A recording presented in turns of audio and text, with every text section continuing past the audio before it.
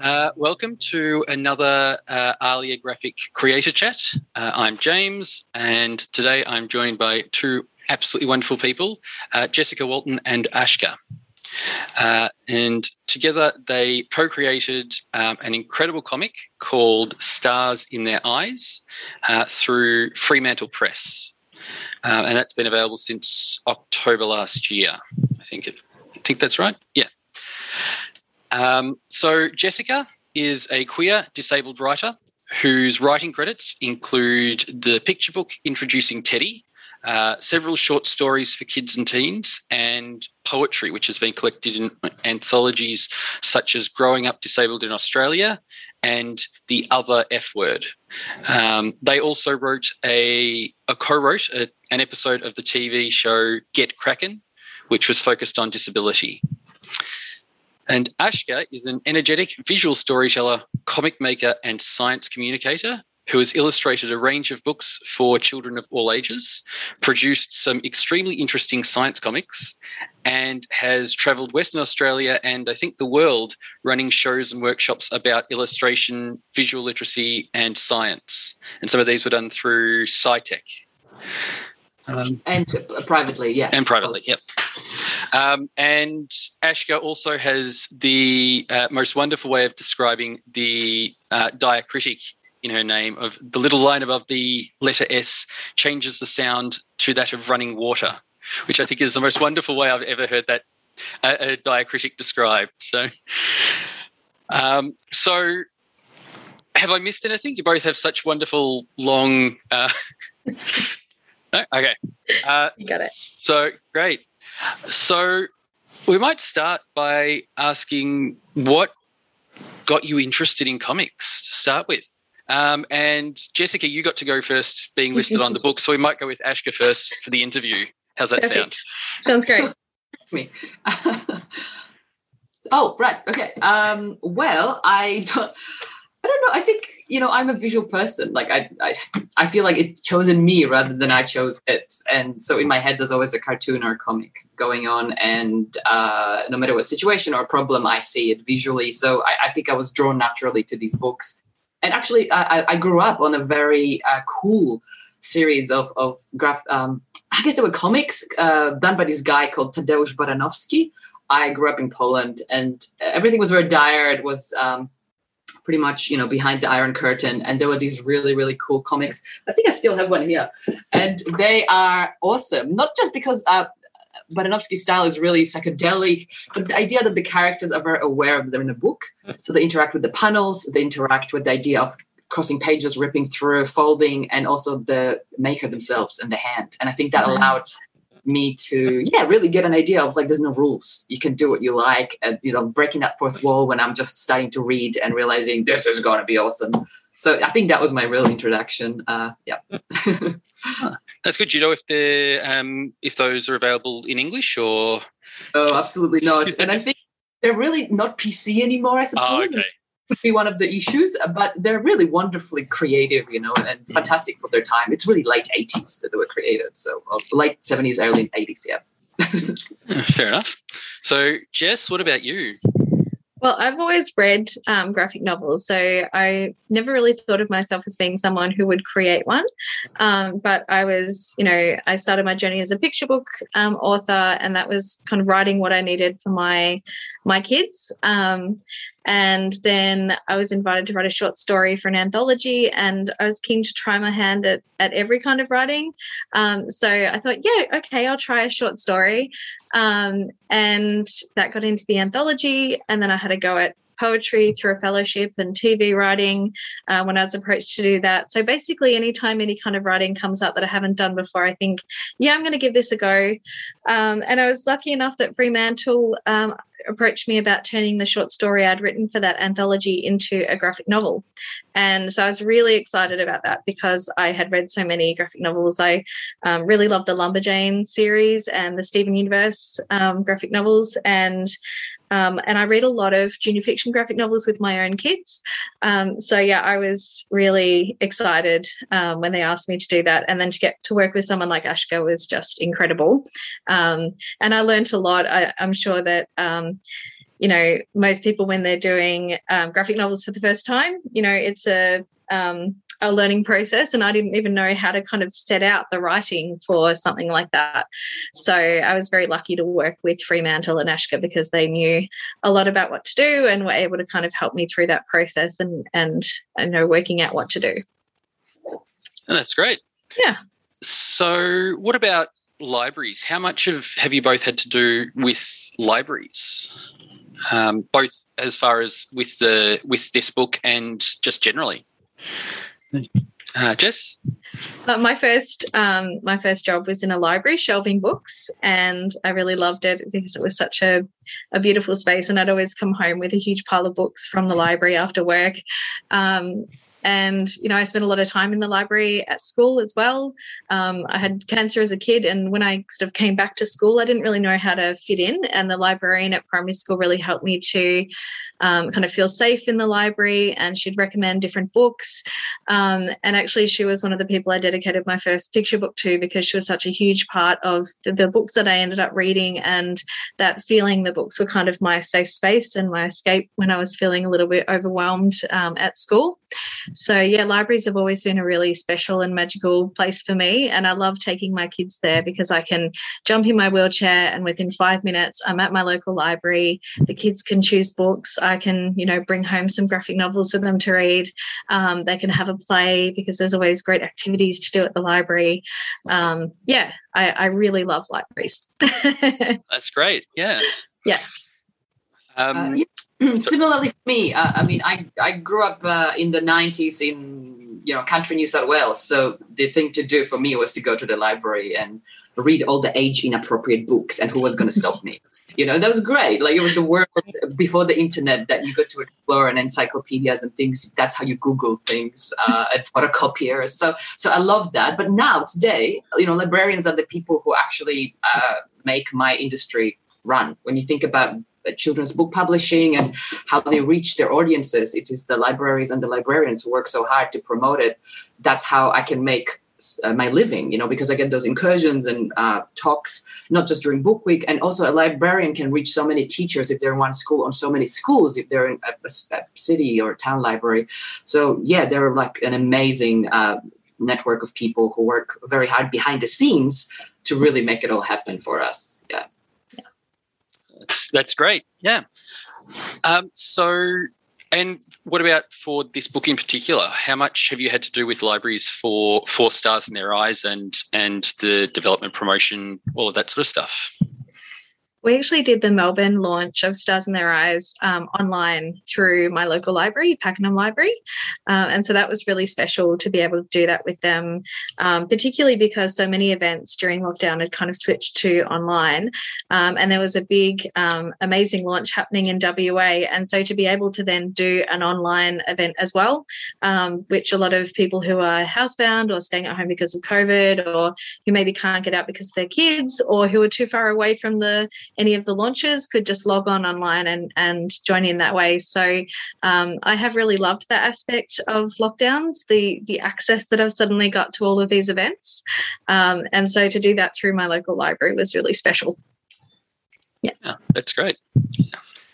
So with this book, what drove you both to work on the story, and then what brought you together to create it? So it started as a short story from you, Jess, and then became the other. So we might start with you for this one.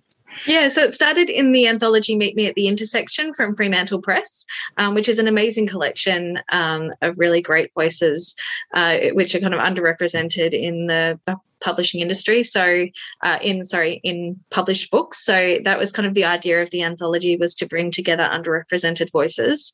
And so I really was so honoured to be in that, because it was my first time trying to write a short story.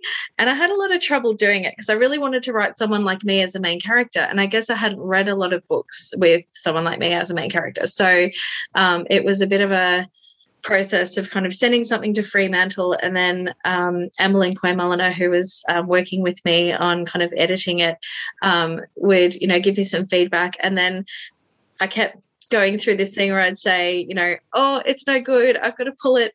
And Emmeline would get in touch and be like, no, it's great, we love it, keep it in the anthology, you know, you've got to publish it. So Fremantle were really good at helping me as an emerging writer to kind of keep it in there. And yeah, I guess the drive behind it was to have someone who is disabled and queer, who has chronic pain and anxiety, and has one leg, you know, to be at the center of a story, and also to have a romance, because I really feel like there's not a lot of that happening in Australian literature at the moment. But there are some amazing books coming through in terms of disability rep. So I'm lucky that I'm kind of writing into this kind of group project where we're all writing ourselves in. But yeah, that was what I wanted to do with the short story. And then Fremantle took it from that to a graphic novel, which was amazing. Oh, yeah, because Ashka, did you want to? Yeah, that's how it works in the publishing industry with you know, visuals and art, is that the publisher chooses who's going to work together. It's very rare that the artists get to approach a publisher and have the collaborations approved, because ultimately the publisher sees the vision for how they're going to market the book, what is trending, you know, and they have an idea of what they want it to look like and feel like, and that's how they kind of pair people up. So I suppose, yeah, that's how we met, because the publisher kind of brought us together. Yeah.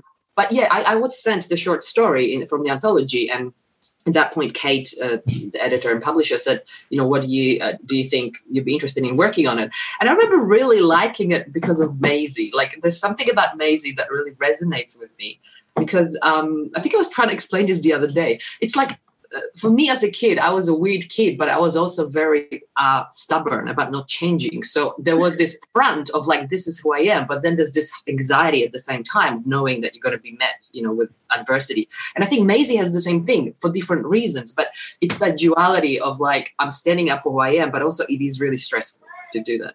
Oh, so I'm so sorry. I'll be right back. But and then being able to work with Ashka on, you know, I would basically, I tried to kind of create a script of the words that have been in the short story. So I had to strip away everything that wasn't dialogue and create like a script. So it felt a little bit like when we're working on, you know, on a TV script type thing, you know, it's all about the voices, and then, or that at least my side of it was, and then giving it to Ashka, who really created this incredible atmosphere and environment and brought the characters to life in a way that I never could have imagined, and that the words can't do by themselves. So I often talk about this scene in the book that Ashka drew where you're getting a bird's eye view of all of the stalls at the FanCon. And there's something about looking down on them all and seeing how busy and hectic it is. It really like almost made me feel anxious. Like, it's a beautiful illustration, but it really shows how Maisie might be feeling in that environment, just so overwhelmed by the noise and the people, and and that's something that you can't do with words. So it was so beautiful to kind of capture that. So yeah, as an author, it's just such a privilege to be able to be part of a partnership where, you know, it really the artwork creates something totally new in conjunction with the words. Yeah, and I think, you know, there's like a real interesting challenge in if you're a writer, you know, you approach normally things from writing stories or books, and now you're asking to strip something down to dialogue, which is, you know, essentially what a screenplay is. It's dialogue, so the characters are condensed in what they're saying, and then the rest of it is just maybe stage directions. And then the rest of the story, which normally will be written by the writer, you know, with the descriptions and the emotive things and the internal monologues and the maybe descriptions of how the characters are feeling physically, that's being then written by someone else, right? So that's why, like, it's such a collaborative process where I'm kind of like taking it and doing the emotive stuff. Like, that's the thing that's gonna make it, I guess, package it into that medium of comics.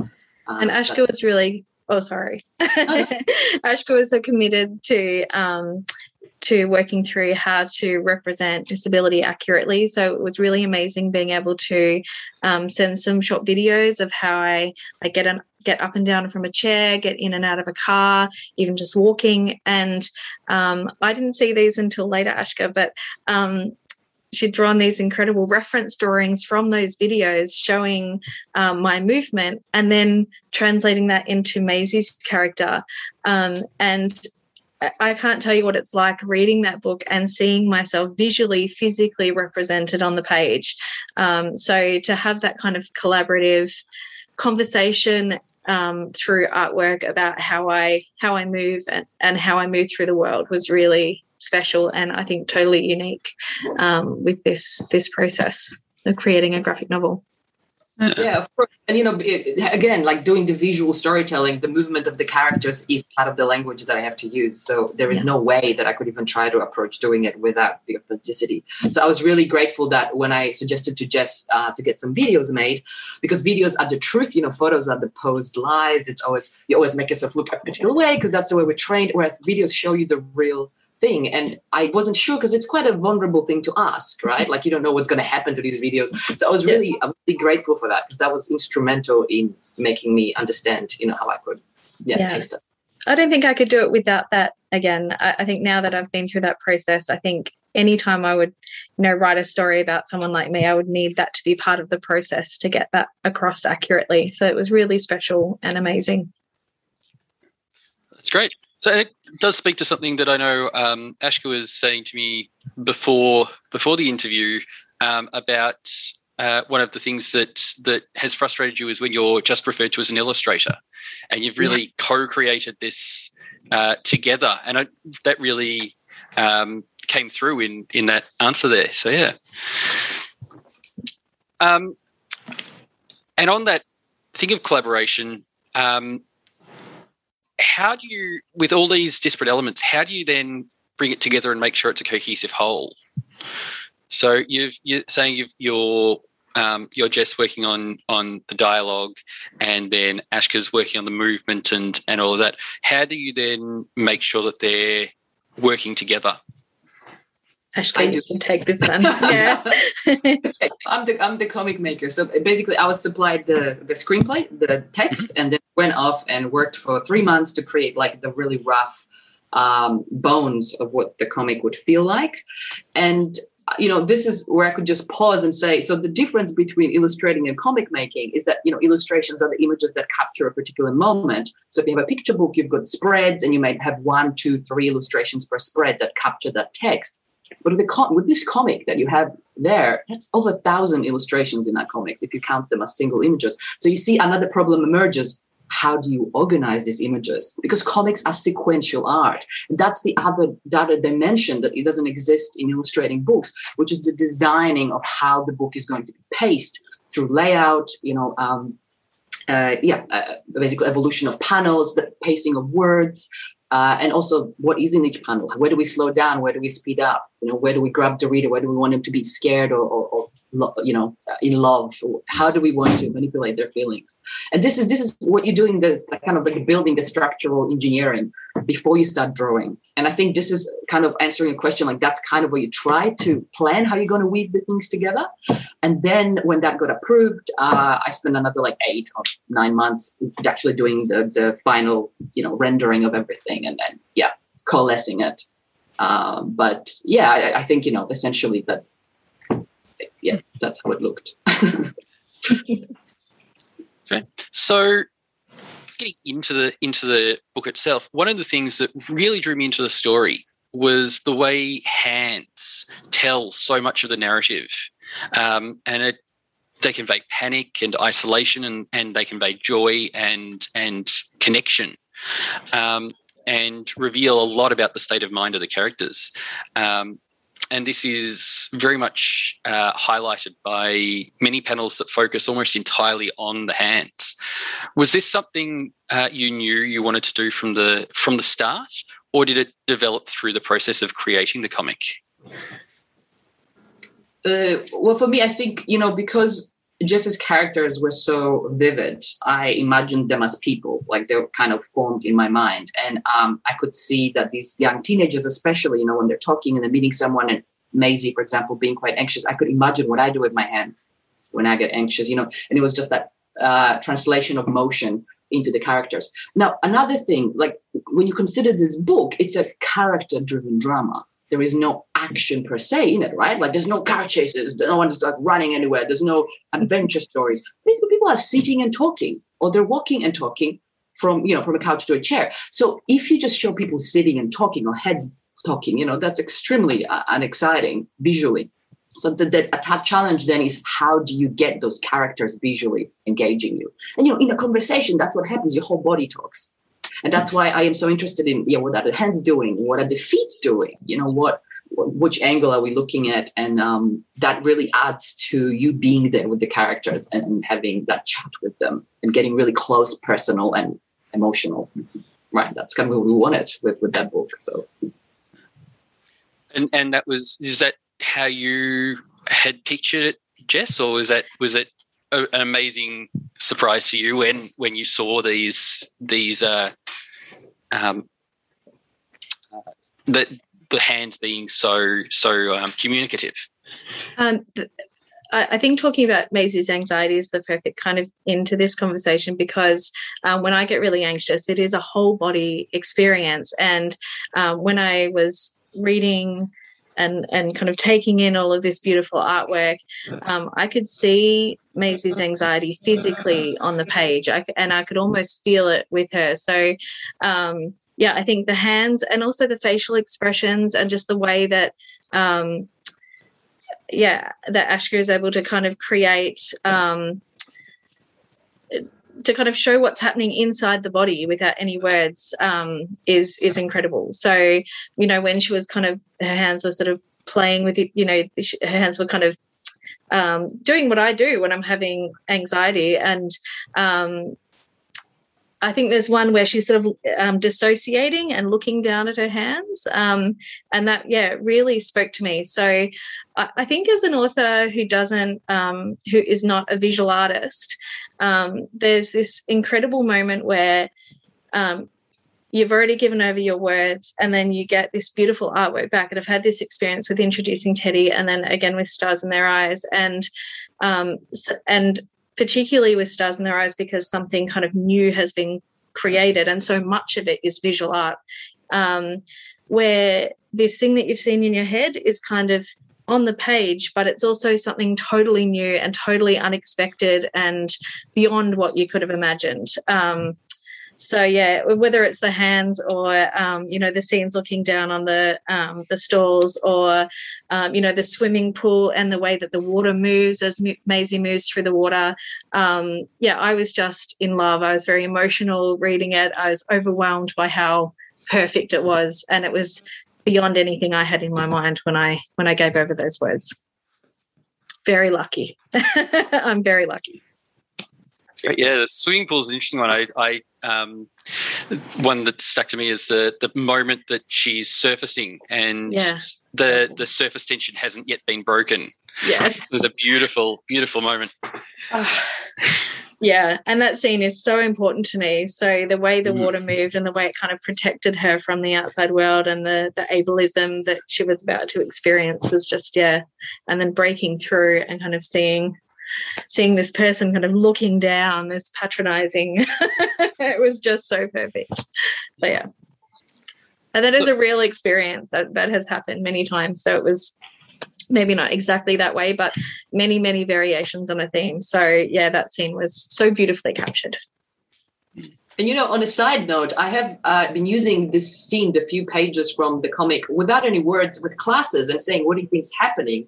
And when you get that scene in the end where the ladies giving her the first, oh, my gosh, you're so inspirational, and there's no words, but you can see her body language. And I ask the students, what do you think she's saying there? Like, because clearly this interaction is not something Maisie wants. And this is when they get it, they get what is this thing that they could say that is actually, inappropriate, but, well-meaning.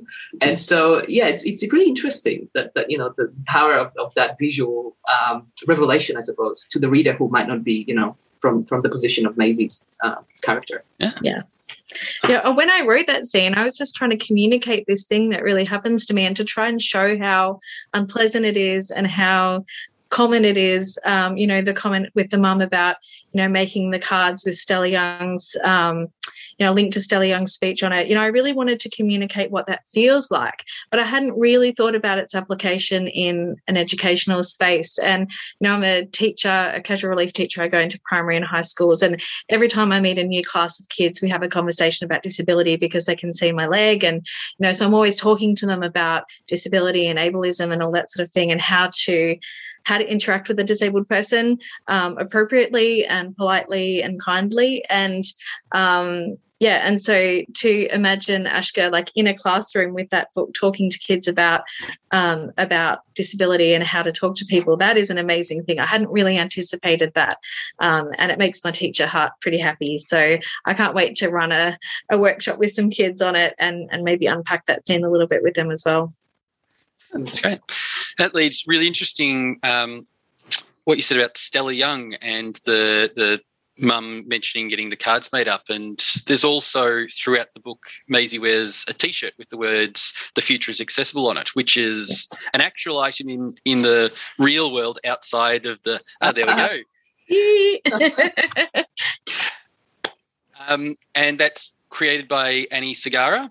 Yes. And you took that real world item and included that in the story as well.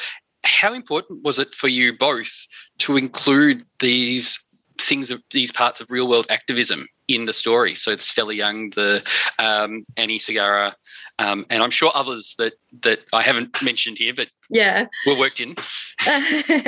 Very important. The Cara Bufano, the amputee that Maisie looks up to, is a nod to Lisa Bufano, who is an amputee dancer and who was very important to me in terms of taking on an identity as a disabled person and being proud of my body. And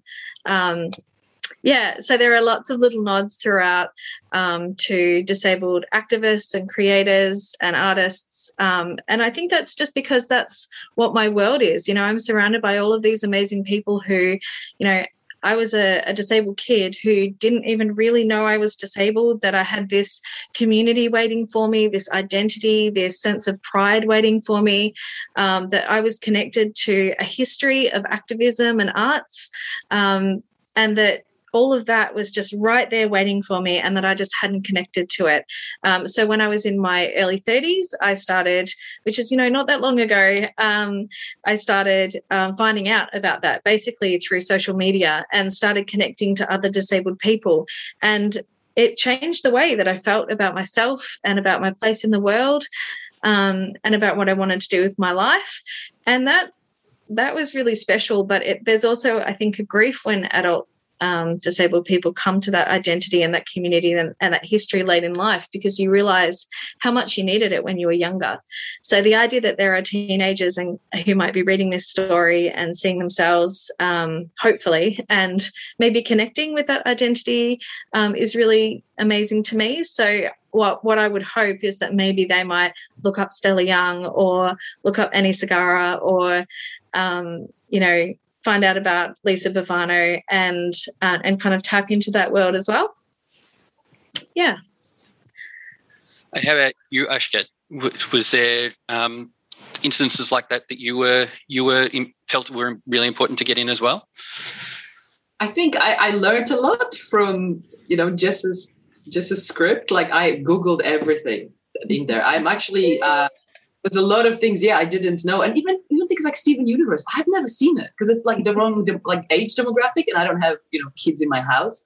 So things like that really opened my eyes to how the new generation is seeing things like gender and equality and diversity, and that really excited me as well. So I delved into it all, and but this is definitely Jess's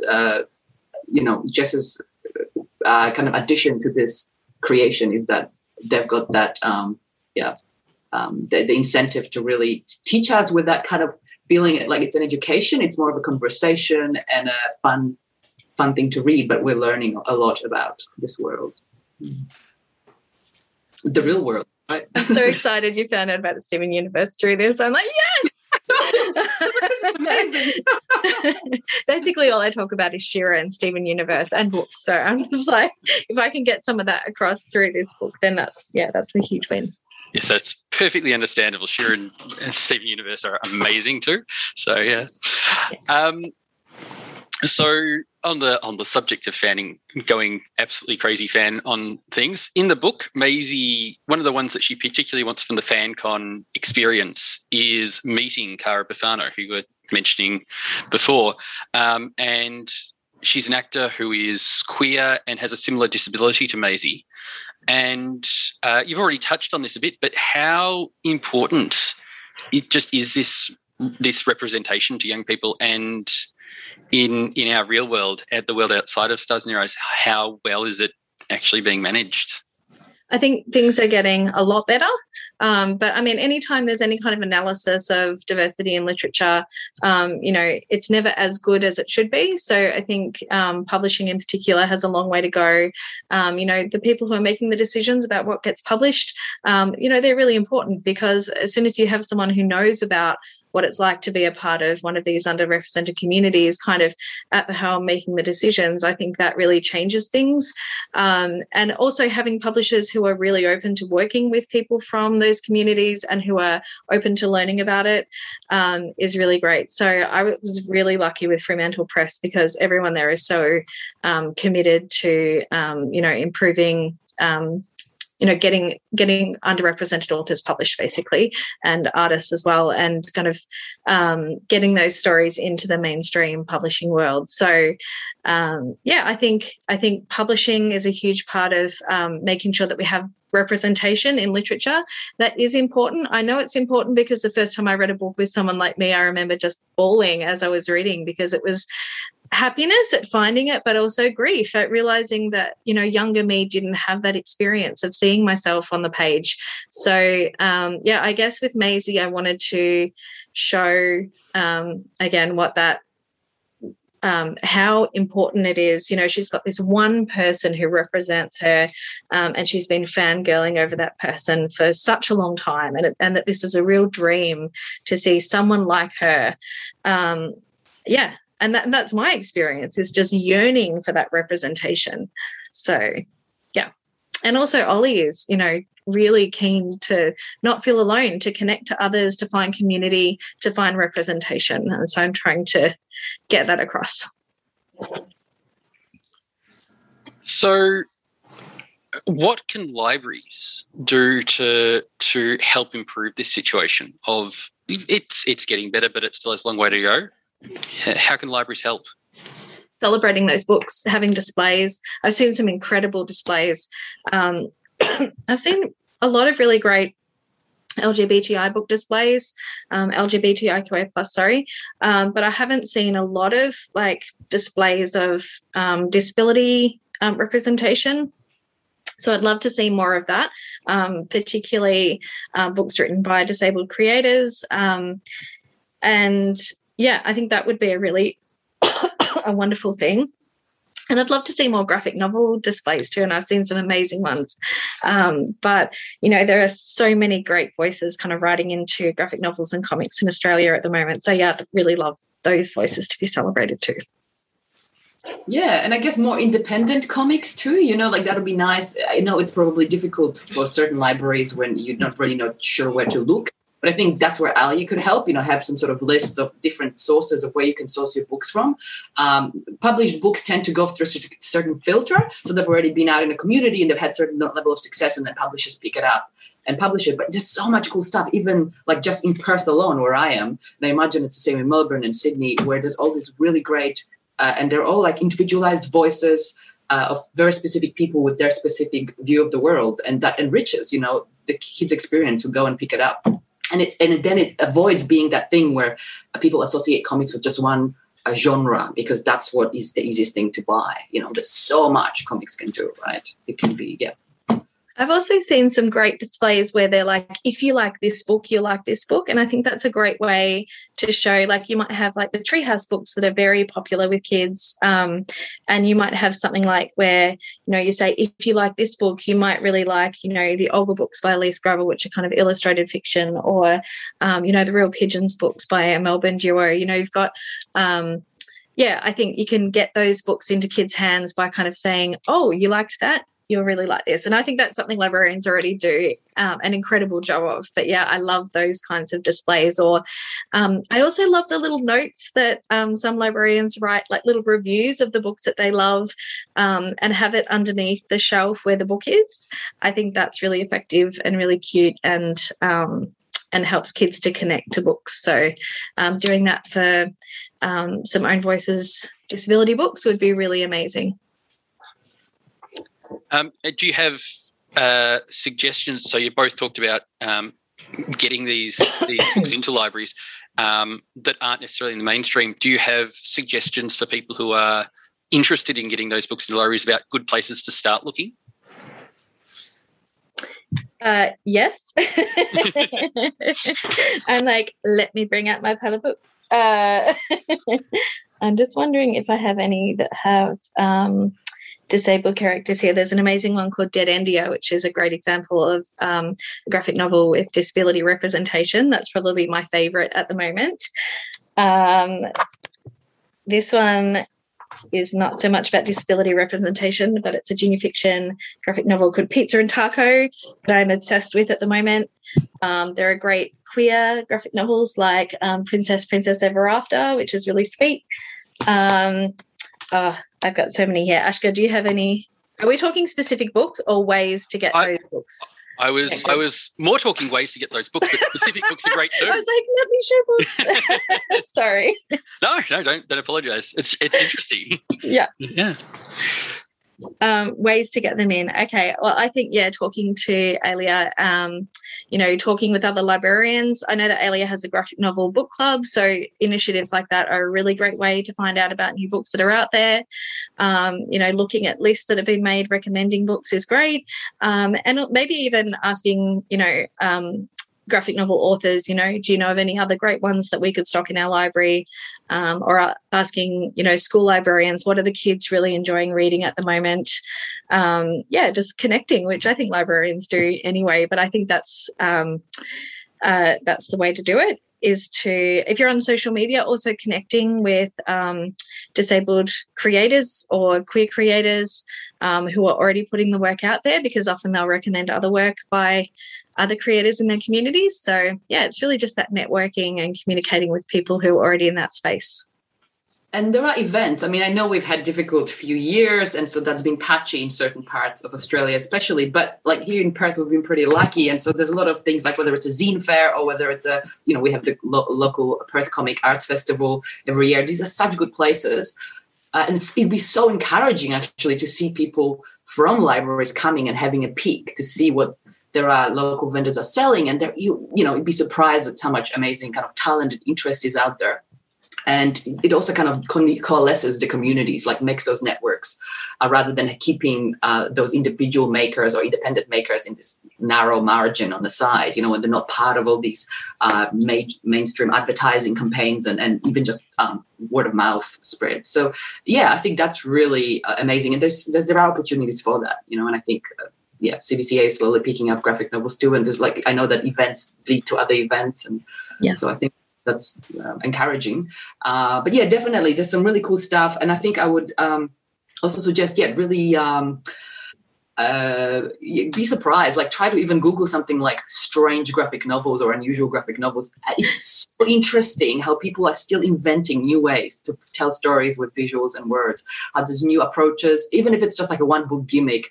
My jaw never stops dropping, and how slow some comics can be. Like, I love slow comics, where you'd say, well, nothing happened for 200 pages, but everything happened at the same time. And that really makes people appreciate the craft.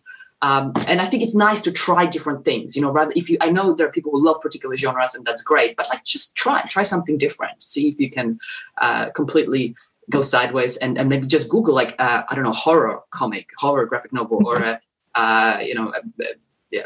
toxic relationship graphic novel. There's so many interesting things. And then on top of that, there's all these, I think they're called pathobiographies, where people write first-hand experiences of certain illnesses or surviving with who has a particular condition. And those things are now being picked up in certain nursing and medical courses because they help these medical practitioners have empathy for the condition they're going to be treating rather than you looking at it as a machine that needs to be fixed. So there's I just think there's so many resources where you can actually go that might be surprising, where you can find lists of things to include. I love it when libraries have like a zine display too, and there are so many great workshops happening in libraries with helping people make their own zines, and I think that encourages a kind of appreciation of visual art and comics and graphic novels, just to get kids kind of making zines and reading zines, and adults too. So I'd love to see more zines in libraries. So coming back towards the book, one of the things that we hear is Maisie idolizes the character of Nightshade, and Ollie the same with Asterion. Who were the characters that you identified with and saw yourselves in growing up? So I know that Jess, you said that there weren't many, but did you have any? I mean, the only amputees I can think of seeing when I was younger were maybe like Hook from Peter Pan and Luke from Star Wars, and there's quite a few amputees in Star Wars. I don't think I really connected with any of them because I don't think there was much of an effort to kind of reflect real disabled people's experiences in a lot of the stories I was seeing. So, there were lots of pirate jokes when I became an amputee as a kid. And I think that people kind of reflect back what they see in popular culture. So if there are a lot of amputees who are pirates in popular culture, then that is what people will think of when they see you.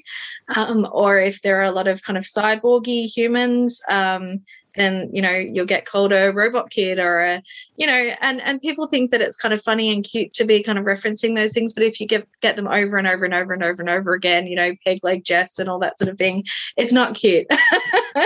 and I think that speaks to the lack of representation in the culture. So, I can't really think of any good examples of representation for me as an amputee.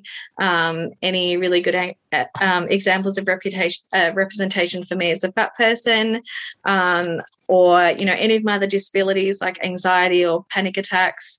All of these are kind of generally framed as negative things in popular culture. They're a character. If they have a disability, they're either a villain or they're a character to be pitied. But there are amazing examples out there now. So I think that kids these days have a much better chance of kind of finding themselves on the page or on the screen, and having someone to kind of aspire to be or to look up to or to be like. And I think also other people who haven't had that representation of disabled people before, who are not disabled, are getting a better idea of what our lives are like, of what queer lives are like, of what fat people's lives are like, and are then able to be respectful towards those people who have those attributes in real life. So, it's getting better. It needs to be even better, though. And what about you, Ashka? Who were some of the characters that you saw that you could relate to growing up?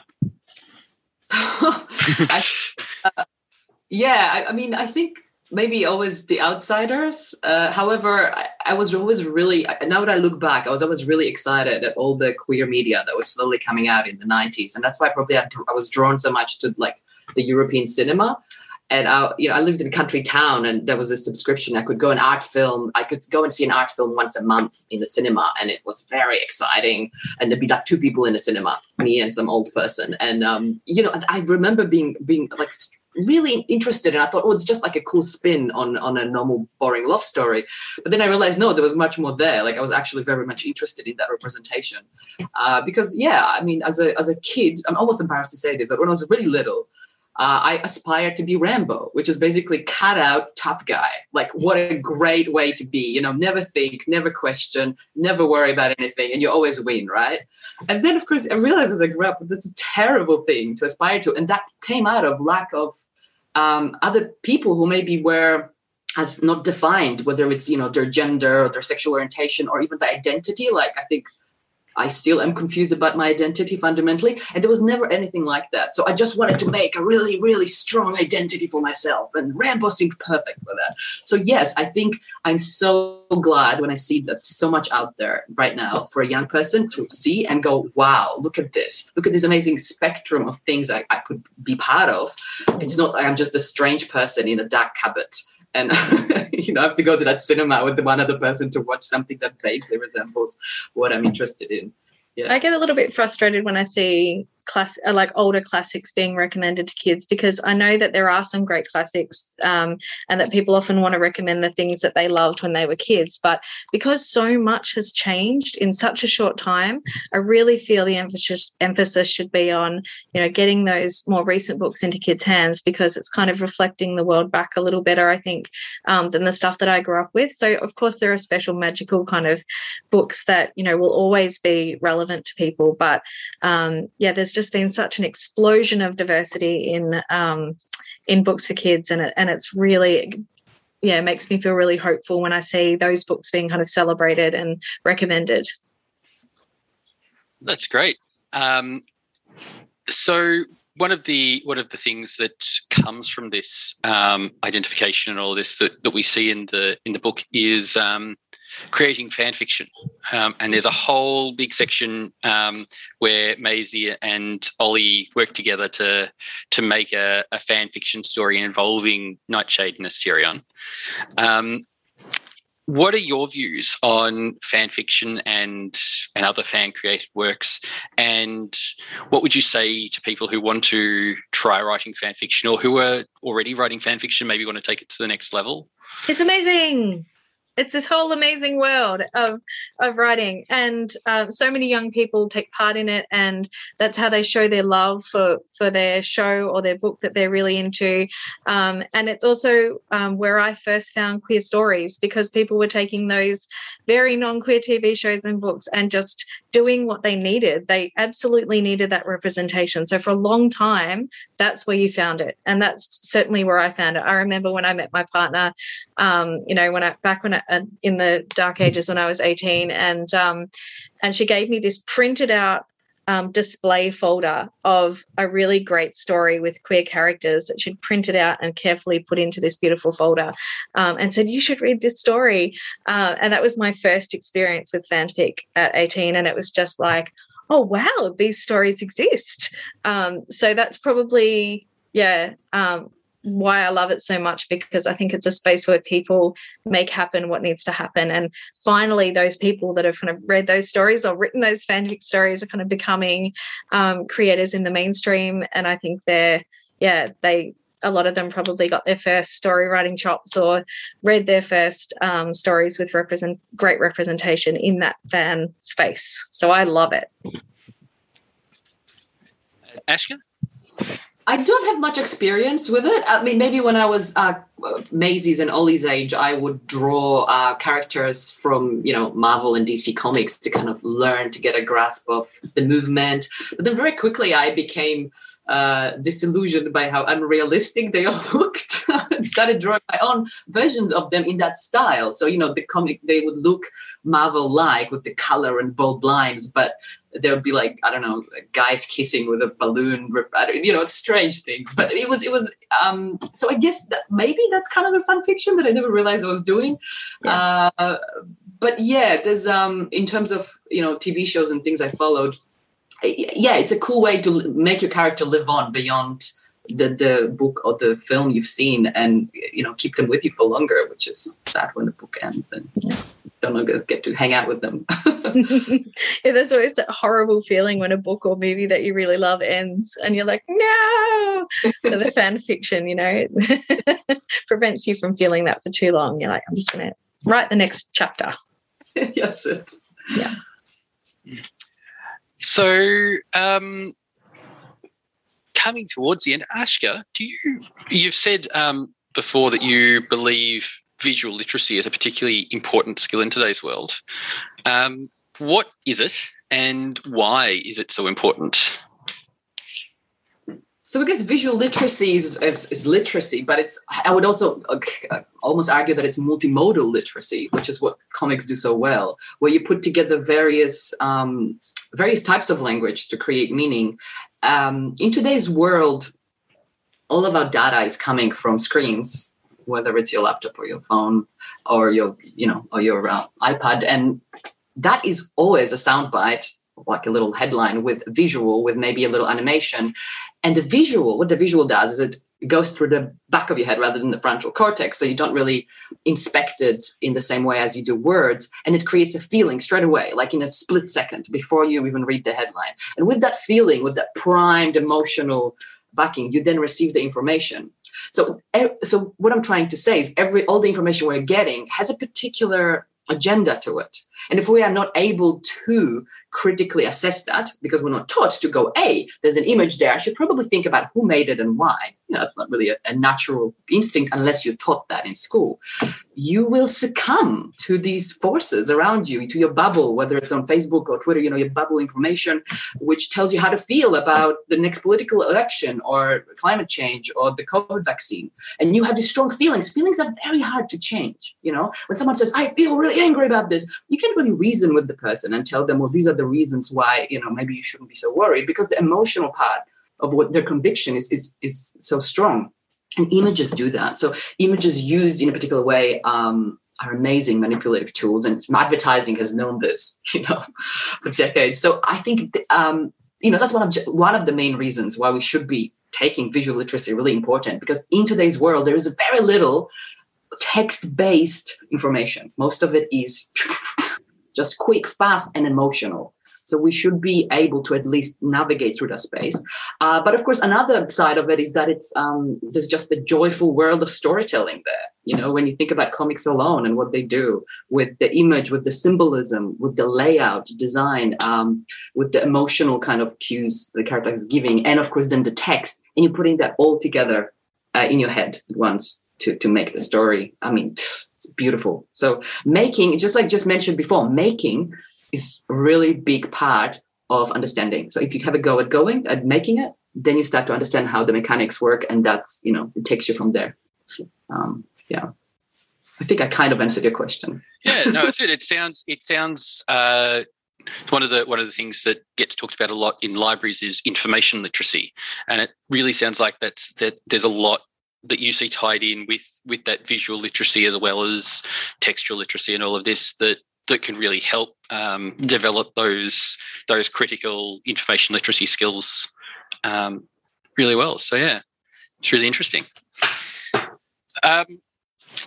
Let's try and end on a bit more of a fun note than advertisers manipulating us and everything.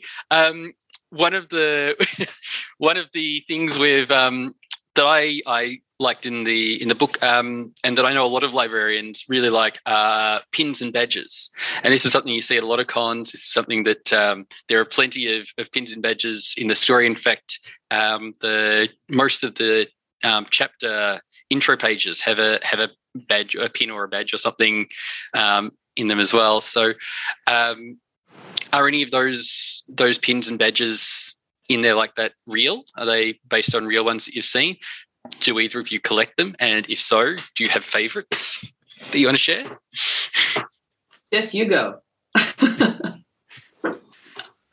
Can you? Sorry, I do have some pins and badges that I've collected over time. Probably my favourite one is the little Totoro one that I have that's actually fuzzy. And I've got a couple of different Totoro badges, and I'm a huge fan of Totoro and Ponyo and Hayao Miyazaki movies. So yeah, and I have some Steven Universe ones as well, and I really love those. But the badges are all Ashka, and that is something I never imagined. They were so beautiful. Like when I saw them, I was just like, oh my goodness. And then Ashka sent me the badges in real life, and it was the most amazing thing. I'm like, oh my God, they're real. And actually, the librarian at Pakenham Library, when we were doing our launch, was like, where did you get these badges from, and where can I find some? I'd love to know more about whether Ashka's going to make them more widely available, because I feel like a lot of librarians and just a lot of readers who like the book would love to get their hands on those badges. They're amazing. But I have them up next to my bed. They're so cool. But it was Jess originally, who had that scene in the manuscript where Joe buys Maisie those badges when Maisie gets overwhelmed by the con, and there was particular things you kind of suggested to have on the badges. Oh, I'd forgotten that. Those few little one-liners. And so I started there. And then when I was designing the book, that's when I got the idea for the Polaroid and the badge at every, setup of the chapter. So there's no people in them, but they give you the mood. And then later it just made sense to make them. And I did Google a lot of different badges at the time to get the sense of what was out there. And a lot of them maybe are a mix of things that is out there, but no, they're not really copies of anything, because it's copyright and stuff. You have to be careful. But yeah, I had a real fun researching all that stuff, and then I was really lucky that my friend had a badge making machine, so all I had to buy was just the actual backings, and I went nuts. I had like 200 badges in a few months, and it's so much fun. I have a color printer at home, so there's no limit to badge making, one-off badge making all time. But I'm not sure. Maybe in the future it will be available. But I definitely have a whole bag of them still here, and it's been a joy. And they definitely sold well at cons and things. So they live on. The book lives out there. Fantastic. Yeah. Well, if you do end up making them, I'm definitely putting my hand up for some. So to finish up, we always ask the people who we chat with, what are 3 comics or graphic novels that you've enjoyed recently and that you would encourage others to check out? So I don't know who wants to go first with this. Jess, you were showing some before. Did you have? I'm like, I have to choose. I've got maybe Ashka should go first, and then I can try and choose. My favorite for ages and ages now. I loved the Tamaki cousins, and of course I love Skim, and I love this one Summer. But I really like Laura Dean Keeps Breaking Up With Me. So that's Mariko Tamaki and Valerie Rosemary O'Connor. Oh my gosh. Valerie has made that book this magical experience. Valerie is a comic maker who has got this most poetic approach to layout and design. And the book has so much space. So a lot of the pages or spreads will have just 1 or 2 speech bubbles, and everything else is this amazingly curated and organized paneling and imagery that gives you all the senses you need. What this scene smells like and feels like and sounds like. I would really recommend looking at that book from a point of view of how it was composed. The story is really good too, but yeah, for me, what really makes it is Valerie's work. The other thing I love, Carol Novak, Girl Town, really great find. It was, I think it's kind of considered independent, really good set of short stories. And another comic maker who I absolutely adore is Eleanor Davis. So How to Be Happy. They all tend to be women comic makers. And I don't know, there's something really cool about the way these comic makers just approach comics. And as I said, from a slow point of view, they see something else in that medium. And the moments that they capture and freeze are just beautiful. They're like odes to our everyday lives, and with a bit of fantasy spin. So I would recommend to check them out. That's great. Yeah. Thank you. This was really hard. I'm going to go with this one first, The Cardboard Kingdom by Chad Sell. And it's a really great book about a group of young kids who live on a street together, really diverse. It has a gender diverse character, which is really exciting for me. And it really makes me happy. So, I bought this one kind of when my kids were a little bit younger, and I've been just waiting for them to kind of grow into the right age for this book, and we're finally here. So we've been enjoying this one and the follow-up, which is really, really great. There's a series by Molly Knox Ostertag the Witch Boy series, again, looking at gender and looking at kind of the stereotypical gender roles that we're kind of forced into and how sometimes we need to break free of those. Lots of magic, which is kind of my jam as well. And, oh no, I've got two. I'm going to go with Nimona here because it has a disabled character, an amputee, who is just so lovely. And, this is one of my favourites as well. I have like a little pile of Australian ones. Oh, there's so many things that I want to recommend. It's like my favourite thing to do. I have a whole workshop that I do sometimes with kids where it's literally just me for an hour going, you have to read this book and this book and this book. So thank you for letting me recommend a couple. I'm just going to show this one on screen without saying anything. The Sneaky Fourth. That's it. I'll control myself. Well, thank you. They all look great. I'm never sure if I like better when it's books that I know and read and have loved already, and I'm like, oh yes, someone else. Oh yes, like the Tea Dragon Society. And if it's someone else reading what I've already read and liked and going, and they like it too, or if it's the ones that I'm like, oh, I don't know that one. I'll have to go and check it out. And I think you've managed to make me really interested in had a combination from both of you. Have had a combination of ones that I already knew and ones that I'm definitely going to check out now. So thank you very much. Thank you, and thank you for joining us today for this creator chat. What is the best way for people to keep updated on your projects and find out more about your work? I live on Twitter, so you can find me there basically. I have an Instagram account, but I'm bad at it. So I have a Facebook, but I'm bad at that too. So find me on Twitter or my website. Yeah, for me, it's Instagram, definitely. That's the most updated media, but I am updating my website, so it should be kind of interesting soon. I might even include a blog, which is revolutionary, where I talk about things rather than just show pictures. And we'll try and make sure to get the details of that down in the description underneath. Thank you very much for joining us. Thank you so much for having us. Yeah, thank you so much. It's been a pleasure. So Alia Graphic has their own website. It's aliagraphic.blogspot.com. You find us on YouTube, Twitter, Facebook, and you can email us directly if you want to get involved. aliagraphicinfo@gmail.com. So yeah, thank you very much, and look forward to seeing more of your work and everything. Yeah. Thank you. Bye. Thanks, Jane. Yes. Thanks for listening to Alia Graphic Podcast. Hit the subscribe button on our YouTube page and subscribe to our podcast on Apple Podcasts.